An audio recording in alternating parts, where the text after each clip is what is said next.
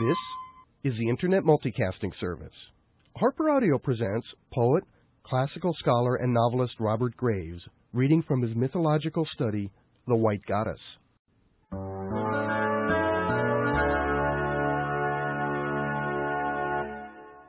Since the age of 15, poetry has been my ruling passion, and I have never intentionally undertaken any task or formed any relationship that seemed inconsistent with poetic principles.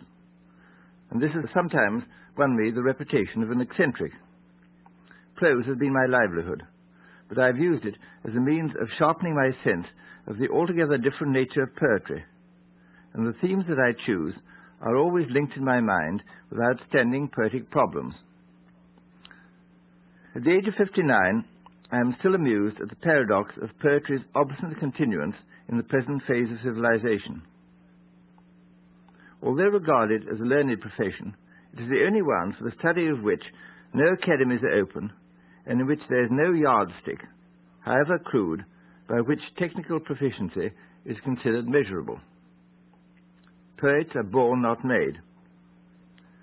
The deduction that one is expected to draw from this is that the nature of poetry is too mysterious to bear examination.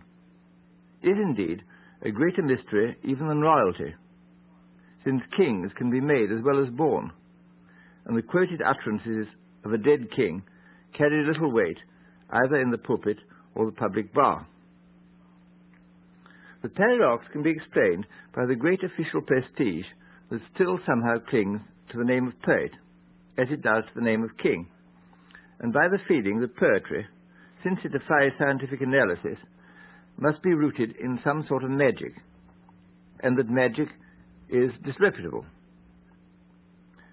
European poetic law is indeed ultimately based on magical principles, the rudiments of which formed a close religious secret for centuries, but which were at last garbled, discredited, and forgotten. Now it is only by rare accidents of spiritual regression that poets make their lines magically potent in the ancient sense. Otherwise, the contemporary practice of poem writing recalls the medieval alchemists' fantastic and foredoomed experiments in transmitting base metal into gold, except that the alchemist did at least recognize pure gold when he saw and handled it. The truth is that only gold can be turned into gold, only poetry into poems. I tend to judge poets by their faithfulness to the single poetic theme of life and death, the theme which is implicit in the festal system common to all Europe, originally pagan, but Christianized in the celebrations of Candlemas, Lady Day, May Day, Midsummer Day, Lammas, Michaelmas, and Christmas. That is, the quarter days and the cross-quarter days. Perfect faithfulness to the theme affects the reader of a poem with a strange feeling between delight and horror, of which the purely physical effect is that the hair literally stands on end. A. Houseman's test of a true poem was simple and practical. He asked, does it make the hairs of one's chin bristle if one repeats it silently while shaving? But he didn't explain why the hair should bristle. The theme, briefly, is the antique story, which falls into 13 chapters and an epilogue, of the birth, life, death, and resurrection of the god of the waxing year, the first part of the year. The central chapters concern the god's losing battle with the god of the waning year, the second half. For love of the capricious and all-powerful threefold goddess, their mother, bride, and layer out. The poet identifies himself with the god of the waxing year, and his muse with the goddess. The rival is his blood brother, his other self, his weird. All true poetry, that is, true by Houseman's practical test, celebrates some incident or scene in this very ancient story, and the three main characters are so much a part of our racial inheritance that they not only assert themselves in poetry, but recur on occasions of emotional stress in the form of dreams, paranoid visions, and delusions. The weird or rival often appears in nightmare as the tall, lean, dark-faced bedside spectre, or prince of the air, who tries to drag the dreamer out through the window, so that he looks back and sees his body still lying rigid in bed. But he takes countless other malevolent, or diabolic, or serpent-like forms. The goddess is a lovely, slender woman with a hooked nose, deathly pale face, lips red as rowanberries, startlingly blue eyes, and long fair hair. She will suddenly transform herself into sow, mare, bitch, vixen, she-ass, weasel, serpent, owl, she-wolf, tigress, mermaid, or loathsome hag. Her names and titles are innumerable. In ghost stories, she often figures as the White Lady, and in ancient religions, from the British Isles to the Caucasus, as the White Goddess. I can't think of any true poet from Homer onwards who has not independently recorded his experience of her. The test of a poet's vision, one might say, is the accuracy of his portrayal of the White Goddess and of the island over which she rules.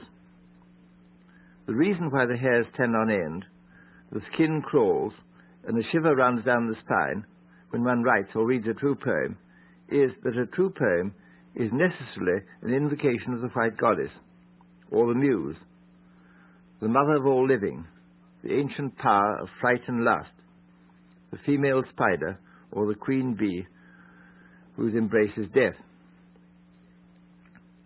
Sometimes in reading a poem, the hairs will bristle at an apparently unpeopled and eventless scene described in it, if the elements bespeak her unseen presence clearly enough. For example, when owls hoot, the moon rides like a ship through scudding cloud, trees sway slowly together above a rushing waterfall, and a distant barking of dogs is heard, or when a peal of bells in frosty weather suddenly announces the birth of the new year. Despite the deep sensory satisfaction to be derived from classical poetry, it never makes the hair rise or the heart leap, except where it fails to maintain decorous composure, and that is because of the difference between the attitudes of the classical poet and of the true poet to the White Goddess. This is not to identify the true poet with the romantic poet. Romantic, a useful word while it covered the reintroduction into Western Europe by the writers of verse romances of a mystical reverence for woman, has become tainted by indiscriminate use. The typical romantic poet of the 19th century was physically degenerate or ailing, addicted to drugs and melancholia, critically unbalanced, and a true poet only in his fatalistic regard for the goddess as a mistress who commanded his destiny. The classical poet, however gifted and industrious, fails to pass the test because he claims to be the goddess's master. She is his mistress only in the derogatory sense of one who lives in coquettish ease under his protection. Sometimes, indeed, he is her boardmaster. He attempts to heighten the appeal of his lines by studying them with beauties borrowed from true poems.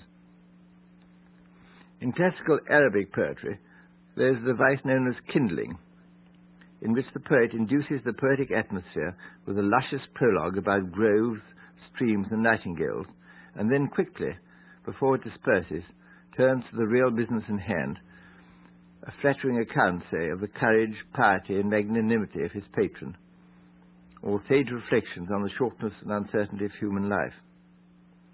In classical English poetry, the artificial kindling process is often protracted to the full length of the piece.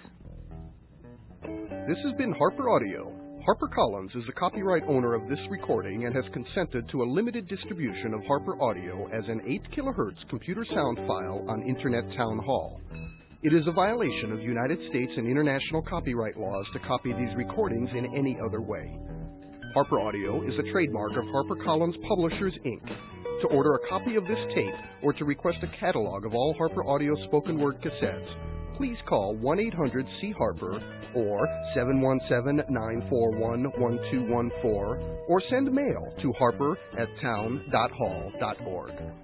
This has been a production of the Internet Multicasting Service. Support for HarperAudio is provided by HarperCollins and by Sun Microsystems and O'Reilly & Associates. Network connectivity for the Internet Multicasting Service is provided by UUNet Technologies and MFS DataNet.